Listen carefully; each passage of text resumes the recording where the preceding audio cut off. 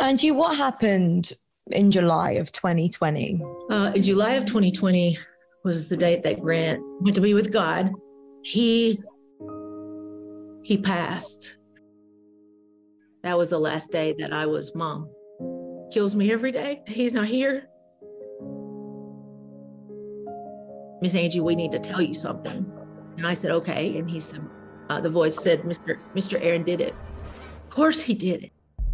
This was more of a marriage by convenience or arrangement. I knew him in high school because he stalked me. It became incredibly violent, particularly when the children went to bed. And he had told me that if I told anyone what was going on in the house, I would never see my kids again.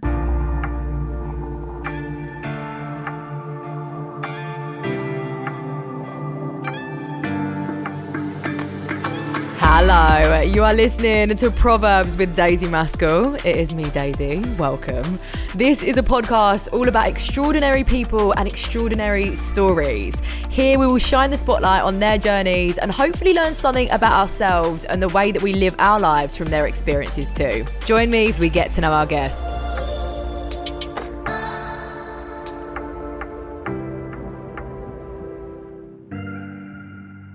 On July 20th, 2020, 18-year-old Grant Solomon was killed. His dad, Aaron, was the only witness. He claimed that his son's truck rolled back as he was getting something out of the trunk, dragging him underneath and crashing into a ditch at the foot of a parking lot. His death was immediately ruled as a traffic accident, but friends and family felt as though the evidence was not adding up. The domestic violence and sexual abuse allegations made by Aaron's ex-wife and daughter only added fuel to the fire and has led to a social media campaign for justice. Angie Solomon, Grant's mum and Aaron's ex-wife, is here to share her story and her family's too. Angie, how has things been for you and your daughter over the past few years? Past few years, I think we would probably say would be since Grant passed or was taken, have been very, our lives were made unbearably difficult by my former husband, or my former person, I call him, and her father and Grant's father. For the past, it's actually 10-year anniversary this month, and actually the last 20 years for me. So as horrible as that life of terror was, since Grant left, that has been amplified. And for one, we have something they call grief that I still am not sure that we know what that is. I mean, to me, it's absence and silence, and it kills me every day. He's not here. But past that, we had 2 months to the day her father came after her, and 2 months to the day of Grant's passing, Aaron came after Gracie. So we immediately went into protection mode of her. And from there, Gracie was incredibly fearful, and rightfully so, that she would be next. She asked to release her own video to social media so that her exact question to me was, if I die, my story will die. The truth will die with me. And I need to make sure I've got this recorded. She was 12. And so I agreed that should be done. And we put it in a vault. And then when it got time that we realized the judges were going to give Gracie back to Aaron, it was released to the public, and then really saved her life. But it also, looking back, it saved mine too. And then immediately after Grant's passing, Saturday, he was laid to rest, and I allowed myself to take a sleeping pill on Saturday night, which was the first one. It was doctor prescribed, but it was the first one I let myself take since the day it happened, which was Monday, July 20th, 2020. And I allowed myself to take something so that I could sleep that night. I slept well. And then I got up the next morning and realized he's not here again. And then on Monday morning, we started, one of my best friend and I started trying to gather information for Grant. And I have been doing that since. We adopted in January, like I was saying, of 2021, a phrase that the last thing that Grant texted his travel baseball team, who was at the national championships in Atlanta. And Grant couldn't go because he had just gotten over COVID and he was struggling with his lungs. So the last thing he texted his friends or teammates was, keep winning. So in 2021, Gracie and I said, why don't we just adopt that phrase? And she's like, yeah. And I said, it doesn't mean keep winning and beating people, although we can fight and beat people like that, as far as sports and things like that. But how about it just means like today we drank our water, or we just did something for ourselves that meant we were winning. Like if we need to take a nap because we're exhausted from everything that's going on, that's okay. And so, and keep winning could also mean, like her succeeding in track, or her going to practice and, running an extra mile. And for me, it's not going to ever for me be running ever, but it could be something else like getting outside and meditating or enjoying my flowers and things like that. So we adopted that phrase in 2021 and we've really never let go of it. So right now we're just one foot in front of the other and keep winning. That is an absolutely incredible motto. And you and your daughter, you are just such incredible people. And I can see that you really are each other's strength as well. And that is so beautiful to witness.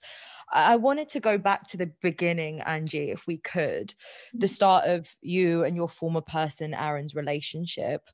You knew each other from high school and you soon fell pregnant with your first child. What was your relationship like together in those early years? This was more of a marriage by convenience or arrangement. I knew him in high school because he stalked me, which I found out later through a very wonderful domestic violence women's survivors counselor, Dr. Ruth Smith, who explained to me the pattern of stalking, narcissism, and psychopaths. And so early on, I met him because I played basketball against his sister at rival schools. He was not in my life at all. I thought I treated him poorly because he weirded me out. And then he came back around and he still wasn't someone I wanted to hang out with. I did feel like I had not treated him well, and that bothered me. And it wouldn't have bothered me except when I came back from pharmacy school in Memphis, he was on my TV every day because he had made it in the sports at Channel 4 here in Nashville. And, that positions like that and celebrities not to be rude, they don't impress me. Athletes impress me with God-given ability. But I look at them just the way I look at anyone else. So it didn't have anything to do with that. I had just made a list that January on New Year's Eve that I would reconnect with all the people that I felt like I needed to apologize to, or that I wanted to reconnect with, because I went to a college, pharmacy school, and I met a lot of people that didn't stay friends, who maybe fooled me, but then I'd lost the contact with so many great friends from high school. So I was reconnecting, and he was on the list because I felt like I had treated him, as I said, poorly, which really was actually not. So the message that I say here is women, men, whatever it is, trust your gut. And when you have had a really bad feeling about someone before, saying, no, I don't want to go out with you, or no, I don't want you to show up at all my ball games and me go out the back door, is not being unkind. It's actually protecting yourself. Absolutely. But that was not the way I was raised in conservative church, the Church of Christ, at least in my area. So I just emailed him and he emailed me back. I just said, you're doing a great job. And I'm, glad that you've, found your niche in life. I just got out of pharmacy school and I was doing very well. And he kept pursuing. And finally I met him for lunch. And then he offered to go to Jacksonville to a Titans game. And I went, and that's how the relationship became a relationship. There was non-consensual sex there in the middle of the night. And I never told Grant, but that's what Grant was born out of. And I would never trade my children. They're so beautiful and wonderful for anything, any of this. No, but I would have never brought any child into what we've lived. That's kind of a double-edged sword. But the relationship was more of one where he immediately took control of, as a pharmacist, I had a house, I had cars. My car, I had 2 boxers, and he immediately had his name on my house. He had his name on my bank accounts, and he had his name on my my vehicle. So he immediately became owner of everything that I owned. And then he took control of my bank account, which I made 3-4 times as much as he did. Power and control will. And that was really the way the years were. It was, he did what he did. He worked odd hours because sports are odd hours and news is odd hours. And just very little attention was paid to him by me or by Grant. Grant was an old soul. I was a mom. It was so much fun. And we just did our thing with the dogs and Grant. And, I just remember Aaron would be there on occasion, but not a lot. But I wasn't doing anything more than being a mom, going and working and making sure that Grant was well taken care of. Gracie came along just about the same way Grant did in 2006. And even though, but prior to that, Grant and he was very precocious, was an old soul, was very highly intelligent. And he would say to me, something's wrong with Dad. And we both agreed that he was just a bit off. And we would ask him, like, do you have early onset dementia? Because he would be right in the middle of doing something and then stop and go do something else and then forget that he had been to work that day, or forget that he had just eaten dinner. And Grant, little 5-year-old Grant, would say, we just ate. And so I recognized that he had either early onset dementia or dissociative identity disorder. Gracie came along and things got more intense. When Gracie was born, Aaron just really wanted to take her for himself. And he was adamant about that. In 2008, he lost his job at Channel 4 and he wanted me to work 2 jobs. And so I wouldn't be at home at all. And he became incredibly angry at Grant and me, but he treated Gracie in a very sick way, like a doll. It was when she was 5. It was always abusive, but at the first half was more abusive control, who I spoke to, what I did. He would go with me to every doctor appointment, to every hair appointment, to nails appointments, they all kind, just to sit beside me. But then after Gracie was born, it was very clear that that was when things became aggressive. That was when I found out about the prostitutes he was engaging with. After that, then I started to do what he said no too much. And it became incredibly violent, particularly when the children went to bed, but they could hear that. So they started to sleep in my bed, and the violence just continued to increase. He lost his job with the news station in 2011, tried to get another job and no one would pick him up. And he was the anchor of the year before, which was very telling to me that there's more going on here than I have paid attention to. I had a chance to leave him. I did not, because of my my religious background. And that was another mistake. I've had a lot of counseling to try to forgive myself for many mistakes I made, but I've also accepted that I was a domestic violence victim of the worst kind, and that this is actually predictable, this cycle. So we got to a point where it actually became threats to my life. He wouldn't let me bathe Gracie. He would try to beat Grant. I threw myself in front of Grant to keep him from getting beaten with a belt one night. And it was that same night that he tried to put the hairdryer cord around my neck to kill me. And Grant walked into the room. I thought my screaming his name, which always worked. So this was a lifestyle that we were living. And he had told me that if I told anyone what was going on in the house, I would never see my kids again. I believe that. He was coming into a multi-million-dollar trust. And that night, because I'd been in that situation before where he was trying to kill me, I thought screaming his name always worked. And that night it wasn't working as fast, or maybe it was because of my situation was so, my feet were wet in the shower. If I'd fallen, it would have been the same result as if being strangled. So I was very terrified, and Grant just stepped into the room. My screaming his name and Grant stepping into the room made him stop and run. Looking back on all of it, it was just absolute torture. All 3 of us, before that night that Gracie had come and told me 6 weeks before that Aaron was doing really bad things to her in the bath and with her privates. And that's when I realized that the focus that I had on myself and just trying to survive the domestic violence at night and not tell anyone, I never thought he would target my daughter, and he did. So I knew I had to get us out. And that planning and plotting to get us out was what resulted in that incident on May the 10th of 2013. He left for a couple of days. I went about my own business. I took care of the kids. I went to a trip to the zoo. I chaperoned, things like that. And then all of a sudden he walked back in 2 or 3 days after this attack, and my parents were with him, and they said, we're going to commit you to the hospital. And the whole plan there was they were going to basically take me to the hospital and try to commit me. And they thought that, and while they were doing that, I would be tied up and they would take my kids. And so that's what happened. They took me to the hospital, and the hospital could immediately tell that they were lying. I didn't know that they were that Aaron had tried to murder me. I mean, I'm sorry, that I tried to commit suicide. I wouldn't tell the nurses what happened, because I told them if I tell, I would lose my children. And they said, Angie, we can tell because they're outside screaming that you tried to commit suicide and you have no marks. And I was like, they're saying what?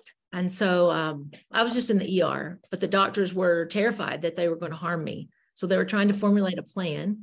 And while everyone was formulating a plan, when Aaron and my parents finally left the hospital, which they told them to leave, they took my children, and he filed for divorce, and he got an order of protection against me, against my children. And that was the last day that I was mom. Angie, what happened in July of 2020? In July of 2020 was the date that Grant went to be with God. And he passed.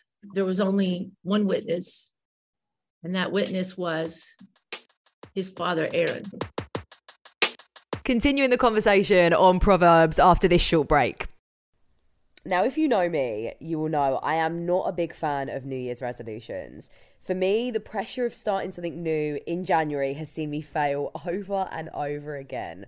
What I like to do instead is I like to give myself a little bit of time to settle into the year so I can actually figure out what goals I actually want to achieve. Now, one of my biggest goals this year is to be able to confidently speak in a new language. And this is something that I have been trialing and failing at and also working at for a really, really long time. Fast forward to the end of 2024. Think about what you're wanting to achieve. What can you do right now to give yourself the best chance of succeeding? Now, if you are like me and one of your goals is to learn a new language, you absolutely need to get Babbel. And I'm so excited to chat to you about this. Now, in just a few weeks of using Babbel, I have progressed my language skills in ways that I have never done before. And I've been using Babbel's 10-minute lessons, which are handcrafted by over 200 language experts to help you start speaking a new language in as little as 3 weeks. What I love the most about Babbel is that it's designed by real people for real conversations. And I think this is something where I've gone wrong before. I have been learning French on and off since I was 9 years old. That is over a decade and a half now. Yet I still didn't feel confident in my communication. I was learning through textbooks, but I was actually lacking that human connection in my vocabulary. Babbel's courses have helped me to learn real-life conversation skills, to speak confidently and clearly in a way that locals will understand, as Babbel's speech recognition technology helps you to improve your pronunciation and accent too. It's enabled me to be able to order food, ask for directions, speak to merchants, all without ever having to consult my language app whilst on vacation. Now, studies from Yale, Michigan State University and others continue to prove Babbel is better. One study found that using Babbel for 15 hours is equivalent to a full semester at college. Babbel has over 16 million subscriptions sold. Plus, all of Babbel's 14 award-winning language courses are backed by their 20-day money-back guarantee. Now, I actually have a special limited time deal for our listeners. Right now, you can get up to 60% off of your Babbel subscription, but only for our listeners at babbel.com/proverbs. Now, you can get 60% off at babbel.com/proverbs, spelled BABBEL.com/proverbs. Rules and restrictions may apply. I could have flipped it over myself if my son was under it, or if I couldn't, I would have been under there with him. No one did anything to help him. No CPR, no conversation, no, hang on, you're gonna make it. If I had been there, he wouldn't be gone. That's a fact. I really hate that I wasn't there. Power, control, connections, money. When did you first start having suspicion surrounding Grant's death? Immediately as it was being unfolded, nothing made sense. But Aaron had me so busy, like he was a professional at planning a funeral or something. He had me so busy that I didn't stop and think. But it was Wednesday night, so this was a Monday. Nothing was making sense to me. I know how he manipulates. I know how he likes to say one thing when he really means the other. But I couldn't think through that piece of it. It was Wednesday night. I was right here where we are right today. And I was in my bedroom. Now, mind you, I was not answering phones. I was distraught. I was also trying to take care of Gracie. There were people in the house that I was lost without Grant. But my phone was lying on the bed and it rang. And it was a number I don't recognize. I mean, I would not, but something told me to answer that call, and I did. And it was Grant's friends. I ended up calling them the Band of Brothers. It was like 60 or 70 of them that were staying together at another friend's house. All of them in one house for the whole week. They stayed together. And they had been investigating this since They found out Monday when I told them. And then on Tuesday, they went out to investigate. And on Wednesday night, one of the friends called, and I could hear from like the phone in the MAPCO, not a cell phone. And I could hear a lot of other ones in the background, but they were just about a mile up the street here. And they called and said, Miss Angie, we need to tell you something. And I said, okay. And he said, the voice said, Mr. Aaron did it. My exact reaction was, oh, of course he did it. Now it all makes sense. Their relationship had been coming to a head. Grant had just turned 18, and he did not want the life that Aaron wanted him to live. He wanted to do things differently with baseball and didn't want to go far away, wanted to stay close to home. And this was not Aaron's plan for his trophy. That's all Grant was a trophy. And that was not his plans. Not just that, but Grant was going to expose his, which I did not know. He was going to expose his father in court for the abuse, the sexual assault abuse that he had perpetrated on Gracie all these years. And he was going to get custody of her because the courts had always been in Aaron's pocket. So Aaron would be exposed. Then I started to ask, I'd already been asking questions about this, but he would dodge them. But there was only one injury to Grant. It was the back of his head. That was it. It was blunt force trauma. So that meant it had to be something cylindrical, not a rock or being dragged. There was no scrapes or scratches. I just started to put everything together. But immediately I said, okay, all of the guys would come. We have a condo, and all the guys would be crowded in this condo, and all the girls and everyone, until they would show up about 11 at night and be here till like 3 in the morning. And that's how we all survived the week. So I said, well, I'll see you all tonight. My 2 best friends were in the kitchen, and I called them into my bedroom and I said, is there something you're keeping from me? And they said, we don't think things add up. And I said, why didn't you tell me this? Well, we don't want to put more on you than you can handle. I said, I can handle anything. I've lived through 20 years of torture. I can handle this. And so they're like, yeah, we think Aaron did it. And so I said, okay, fine. Told them to leave, and I called Gracie in. And I said, and Gracie crawled in her side of the bed at that time. And I said, hey, Bug, I said, when I called you at your friend's house, she spent the night with a friend the night before, which she terribly regrets because she didn't get to see Grant. But I said, when I called you to tell you that you need to come to the hospital, Grant had an accident. What did you think? And she said, I thought Dad did it. And I said, and when you got to the hospital and it was just you and me in that room, and I told you Grant didn't make it, what was your first thought? And she said, Dad did it. And so from that moment on, we all knew who had done it.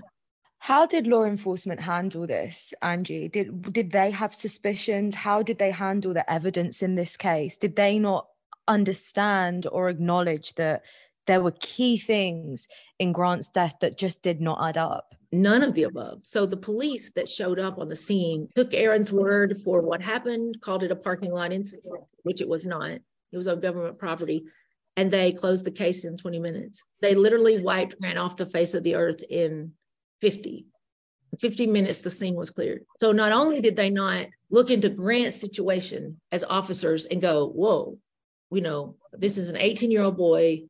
We need to investigate this. Not as a part of all of what we've just talked about, the backstory, but just what they've got on the scene. No, But as police officers doing a report, they didn't even properly execute that by protocol. So they never did anything by protocol to begin with, and then just police protocol. But then to take the only witness's statement, which could not have been true. He said he was dragged down like 60 feet under a truck, and yet he had no bruises, burns, scratches, markings. And they said, okay, case closed. In that, Aaron was claiming that maybe the truck had malfunctioned, or that was the first statement. He's had several, but maybe the truck malfunctioned. And, we do have rules and regulations to impound vehicles that we think may have harmed people to make sure that vehicle doesn't malfunction again. They sent the truck to a mom and pop tow lot, so to speak, an independent tow lot, and Aaron picked it up 2 days later and drove it for 6 months. No one did anything. The police here didn't do their jobs as protocol, and then they didn't do their jobs as even looking into anything that didn't add up. Why do you believe Aaron hasn't been brought to justice? Power, control, connections, money. It's the good old boys. It's a good old boy network. It's very much like, I'm sure this has been talked about around the world, but the Murdaugh case in South Carolina, it's almost identical. We have different pieces of the story that are different, but inevitably it's all the same. I'm positive that, just like the tweet I got yesterday, you know, that reporter, he wanted to report. He saw it. He feels terrible for Grant, feels terrible for us. It wasn't his fault when he took it back to the producers of the news station, who said, oh no, and we're not going to go forward with that story at all. I said, that's insanity, but that's what they've been doing. So it's the same. It's the Good Old Boy Network and the Tennessee media bubble. They want us to go away, which is ludicrous. It's an 18-year-old boy. And at that time, still considered a minor in as far as he lived with me. 18 is considered an adult, but he was still a student. He was just going into his senior year. So this is basically a child who has lived a life of terror, and they want it to go away, just like they want, like Gracie's. I mean, Gracie has told her story so many times. And at the time, people believe her, but when it gets on up into higher power structures, it's just wiped away. And he walks a free man right now today. Angie, I'm just going to pick back up just because I want to make sure I give some sort of clarity on this, but would you mind explaining what happened to Grant and what his cause of death was? And I want to add too, to that morning when he left, he said something. He did not want to go there. He wasn't well. And he also, it was the first time he would be alone with his father in 2 years. And so when he was walking out the door, Aaron would have he wasn't well. And Grant kept saying, why would I do this? This was a pitching evaluation, major league style. So it was just to check baseball speed on the pitch, the different rotations, what pitch he should throw in certain situations. And he was like, why would I go do this if I'm not 100%? It costs a lot of money. But it was also a building that looked like a dumpster with doors.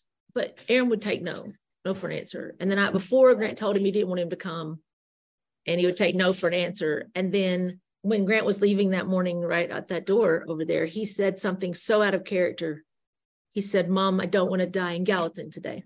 So I did everything I could to go with him, but I thought it was his lungs, but no, he was not going to, he did not want me to go. So obviously he knew there was more to things than I knew. An hour after he left, I got a call that he was dead in Gallatin, and it was Aaron. And Aaron never calls. He only texts for 20 years. He requires text, so he has a record of everything everyone says to him. But he called me to tell me that, and I knew immediately it was Grant. So at the time that he called me, I did hear police officers yelling at him that he was not going with the ambulance. One of the employees from Ward Performance Institute said a call came in and everyone just stopped and he let him go. So his first story to me then was while I was on the road. So what he told me was that the truck had flipped over. Now, I used to work level 1 trauma. I was a student in level 1 trauma at Vanderbilt when I was going through pharmacy school. So I knew a little about what we're dealing with here. So my questions to him were, where exactly is Grant? He's in the ditch. The truck has flipped over on him, as in it had gone from sitting upright to on its side, okay? And it was laying on Grant. And he said that Grant was trapped under it from the pelvis down, and he was hemorrhaging from the mouth. What that told me was that he's going to be okay as long as we can get the bleeding stopped. Well, my best friend's husband is also my doctor, but he was waiting by the phone for me to run things by him, which I did. And we both came to the agreement that as long as they get the bleeding stopped, we're probably looking at I was thinking baseball's done for a while, rehab, things like that. So that's the story he left me with. That's totally intentional. Because when I got to the hospital, Grant looked perfect, completely perfect. Like he had just got out of the shower, because they had the sheet pulled up to his waist. And I looked under the sheet and everything is perfect. Feet, legs, knees, elbows, arms, but they had his head in the cup to hold his head up. And the nurses told me he has an open skull fracture. And that's what he succumbed to. But then they said, but his injuries don't match the accident description. Well, understand that at this moment, I have not seen what Aaron would eventually start to tell in multiple stories. So when I got the police report back, and then 2 nights later, when he told me the original story, I said, Aaron, I need to know, as little as I engaged with him, that week I engaged with him for Grant. I said, can you please explain to me, like, what part of the truck was lying on Grant? Was it the front of the truck? Because the engine would be heavier, right? Was it the middle? Did they offer you an autopsy? No. What part of the truck? Because I was thinking that part would be heavier, this part, and then the back would be the lightest, right? And Grant was 6'4", 210, full of muscle, big, huge. But he said that truck wasn't laying on Grant. That truck, he was just under the truck. I'm like, what? And that's when I heard the version that he would tell the police, that he was telling all the other people in town, and just had not told me. So this version changed multiple times. But the gist is that he and Grant pulled up into the parking lot at the same time. And this parking lot is very steeply sloped, and then it slopes into a very steep ditch filled with riprap. And so, which are the giant rocks from like the quarry, when we blow them up, put them in And he said that he looked up and he saw Grant 25 minutes early, which Grant didn't do anything early, but saw him get out of his truck, and he said he was going toward the back to get his baseball gear, which Grant kept his baseball gear in the, this was a Toyota Tacoma, and Grant gets his baseball gear always out of the second door behind the driver. Baseball players don't keep their gear out in the elements, but he changed that to, he was getting his gear and he had the door open, and he looked down to check email. And when he looked back up, the truck was gone. And he got out of his car and he looked, and the truck was in the ditch. Now he goes on to say on record, everything, that he never saw Grant, never saw him. But he also says that he saw him. He says that when he went to the edge of the ditch, he didn't see Grant in the cab of the truck, but he saw his red shirt under it. He told 911 operator that the truck had dragged him from the top of the parking lot down across this very rough old pavement for about 30, 40 feet, down into the ditch. And the truck had come up the other side of the ditch, pinning Grant underneath the truck. The bottom of the truck would have been incredibly hot also, because Grant had an hour drive out there. So the undercarriage would have been hot, but the story cannot be true. First of all, the physics, it defies physics and it defies gravity, but it also defies logic in the human brain. You can't be dragged across all of this down into a rocky ditch and have zero injuries except the one on the back of the head. Dragging injuries are very terrible injuries to view in the in a hospital setting when they come in, because it just erodes the skin. It's not even, when you fall on pavement, you're going to get a really rough mark. You're going to get a really rough mark on your skin. But if you're dragged, you're going to get worse. It's worse than that. That was his story. And that's what he wrote on the police report, which they made him do at the scene. And, right there, that cannot be true, because when you get to the hospital and you see Grant, he has no marks, no injuries. He had 2 bruises on his hips, but I looked at them. That was from sliding in baseball. So every baseball season, Grant would have, where they slide into second base head first. That's what he's always a head first slider. And he would always have open strawberries or bruises on his hips from doing that. So that was what that was, because I saw them. And then the only other injury he had was a lick to the jaw here. That was it hadn't come like completely bruised out yet, which would be normal. It just had a small bruise here where his glasses had hit and popped off. And they were sports goggles, so they were made to do that. And then they had the blunt force trauma, the open skull fracture to his occipital bone. And that was it. His cause of death was cardiac arrest due to blunt force trauma. And the doctor at the hospital called Grant's death 18 minutes after Grant arrived, because of the time he spent under the truck without assistance.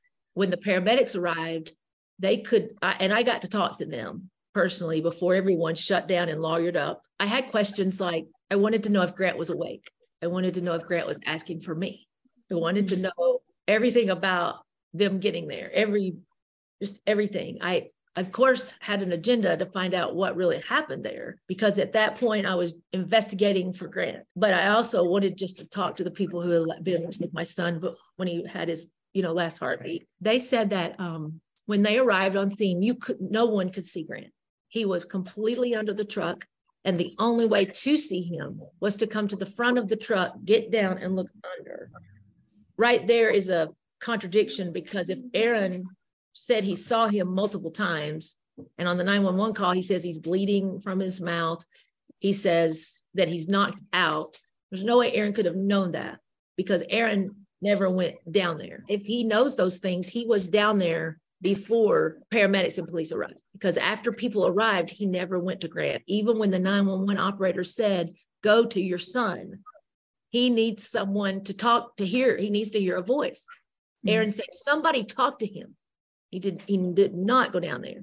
But the paramedics said that the truck that Grant was on his back, facing upward, and that the weight of the truck was not on him. He was just lying under the truck. On the 911 call, Aaron says, well, maybe he didn't have it in park, or maybe when they got to the truck was in park and the keys were in the ignition. And Grant never gets out of his truck without his keys in his pocket. Someone pulled the truck over Grant, put it in park, and left the keys in the ignition. No one did anything to help him. No CPR, no conversation, no, hang on, you're gonna make it. No consoling, nothing, no praying, nothing. There were supposed to be 3 men there with Aaron. He says, I've got 3 men here. Those 3 men have never been found. They were never interviewed by police, and they apparently weren't in the parking lot. And none of those 3 men, 4 with Aaron, they didn't do anything to lift the truck. They didn't do anything to flip it over. I could have flipped it over myself if my son was under it, or if I couldn't, I would have been under there with him. If I had been there, he wouldn't be gone. That's a fact. I really hate that I wasn't there.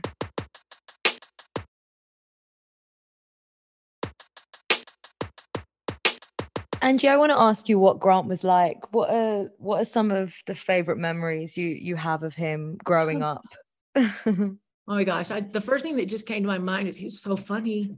He was so funny. He had a knack for knowing when people were in pain or suffering, depressed or sad or hurting, and he would reach out to them. He was very full of God and Christ, and he always made himself lesser than everyone else. It didn't matter, like on a baseball team, if someone considered Grant like, oh my gosh, it's Grant, or he's a junior, just that, it's scary to the freshmen and underclassmen, but he would make a point to reach out and bring them into the group. People at school were being bullied. Grant would put a stop to it, but then also bring that person into the group. Grant changed lives. He was very, very brilliant as a child. It was uncanny. He spoke when he was 6 weeks old. The first word he said was dog, because we had 2 boxers. This little fellow with a big head, and he said dog, and I was like, what did he say? And then I was at the changing table coming toward him, and he goes, Ma. So I got number 2 at least. But he said it at like 6 weeks old, and it just completely. So I had to try to recreate it, and I videoed it. And so he talked very, very early. He was very precocious. Yeah, he loved dinosaurs. We could not get, I couldn't find enough dinosaur books, memorabilia, and he would learn their names, and he would, not just simple ones, hard ones. He also loved books. So like, if I needed to get things done, I would put him in his playpen, and he would be so content with just a stack of books, like a stack. He would sit there like Indian style with a diaper on, and he would take one book and read it, in his way, whatever. And then he would put it in the opposite corner, because I'm already finished with that one. And as he got older, he, 2 or 3 years old, he was in gifted classes. His IQ was off the charts. He was in classes at Vanderbilt University when he was in 7th grade, and he developed a way to heat and cool stadium seats using nanotechnology. When he passed, he was a state semi-finalist, national merit semi-finalist. School was so easy for him because he had a photographic and auditory memory, which I was very jealous of. But that was just a sidebar. His intellect was just a sidebar to who he was. He was old soul. He loved old music, Frank Sinatra, and he sang Fly Me to the Moon. Oh, and Elvis. So he had this amazing voice, but he was just, I don't know how he had enough time in his days, but he was everything to every person. Even to the point that 3 different females. I don't know who they are. If they hear any of these, I wish they would connect with me again, because it was after the service, and one at the visitation, two at the service, told me that they individually came to me and they told me that they were ready. There's a bridge here in town that's been unfortunately famous for people jumping, and they were ready to end their lives. And for some reason, Grant called them. And he just knew. He was just really, he knew how to be serious and well done and well groomed and well etiquette and all of these things when he needed to be.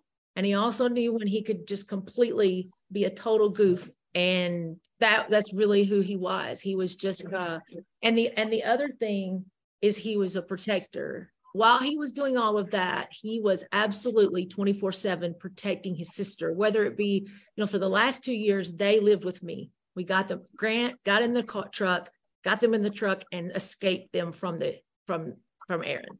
Mm-hmm. And they lived with me. But even then, he was still protecting Gracie, because he would agree to go throw baseball or something with Aaron to appease him, thinking that if he saw Grant, maybe he would lay off Gracie a little. And it wasn't until he was gone that we realized that we knew he was protecting her. She knew he protected her when they were with Aaron all those years that Aaron had taken the children. But we didn't know how much he was protecting her until he wasn't here and Aaron had free reign. And that's when he came after her. But what Grant is a hero. But he didn't have to be. But he chose that. I know that. And I think that says all that we need to say about him, because he knew that what he was doing would begin to expose his father regardless. And he knew when he left this house, it might not have been that day, but he knew things were coming to that point. I'm confident that he knew that, it would end up like that with Aaron, which I fully believe Aaron killed him. And I believe Grant knew that would happen. We've been able, fortunately, to keep Aaron at bay and fight him off because of the podcast and YouTubers, and and how we've broken the media bubble here in Tennessee. That's really added a layer of protection. But I know Grant is orchestrating this I just know that up above, because I can just tell that there's a power, God and Grant, there's a power that's much larger than the power that's in the state. Mm-hmm. And I've always known that, but I'm actually seeing that actually being activated and work right now. But Gracie said to me, might have been a year ago, but it still stands true today. She said, Mom, since Grant is gone, I haven't been touched inappropriately. I haven't been drugged by Aaron. I haven't been hurt by Aaron. I haven't been raped by Aaron. And you know what? That's true. So really, that's who Grant was. You know what, Angie? Grant made more of an impact in people's lives in the 18 years that he lived, and I'm sure you've heard this before, than some people can make in a lifetime, which just shows how much of an incredible person he is. Yes. I have trouble with the was, but you're right. And those stories go on and on and on and on. And sometimes I just sit in amazement at that, because he never let on. Like that was something he was doing. But he did. He made an impact everywhere he went. And he still is today. A lot of people will connect to me and say, and Gracie got a message from, I think it was China, but it was on the other. She said, I'm on the other side of the world.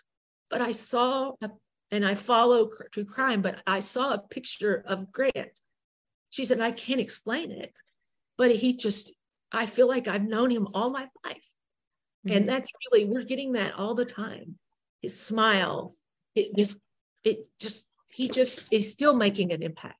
He still makes an impact even before people know the story.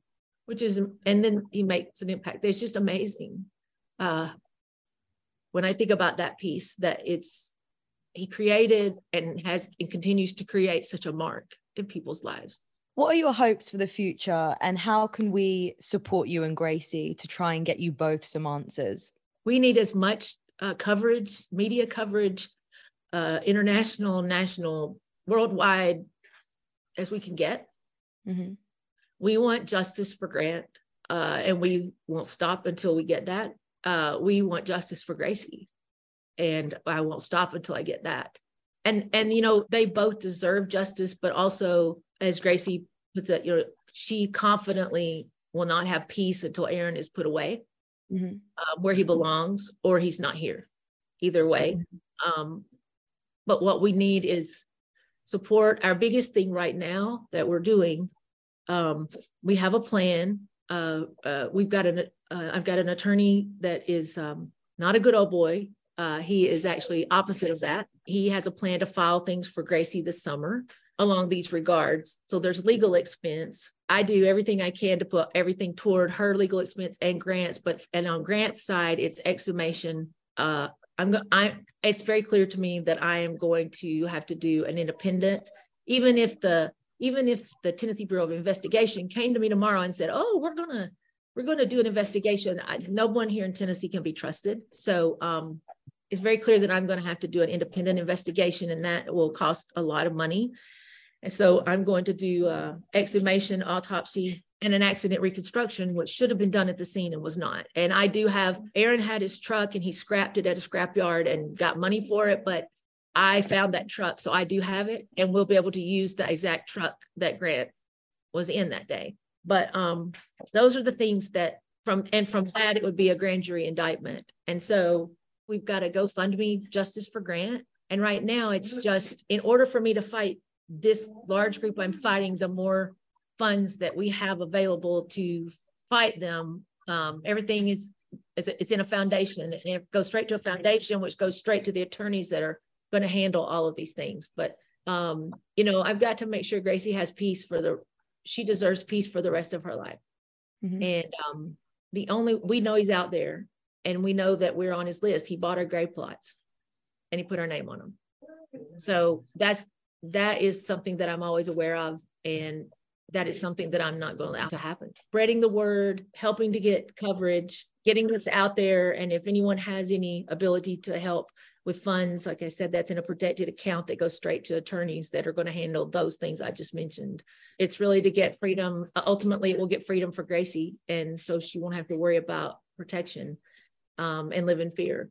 Thank you so much, Angie, for sharing your story. I am sending both you and Gracie all of the love in the world, and I truly hope that one day in the very near future, all three of you will receive the justice you all greatly deserve. Thank you so much, Daisy. You've been so kind to listen.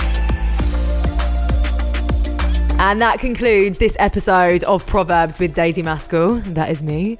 I hope you enjoyed it. Hit subscribe so you don't miss out on any future episodes, and I will see you soon.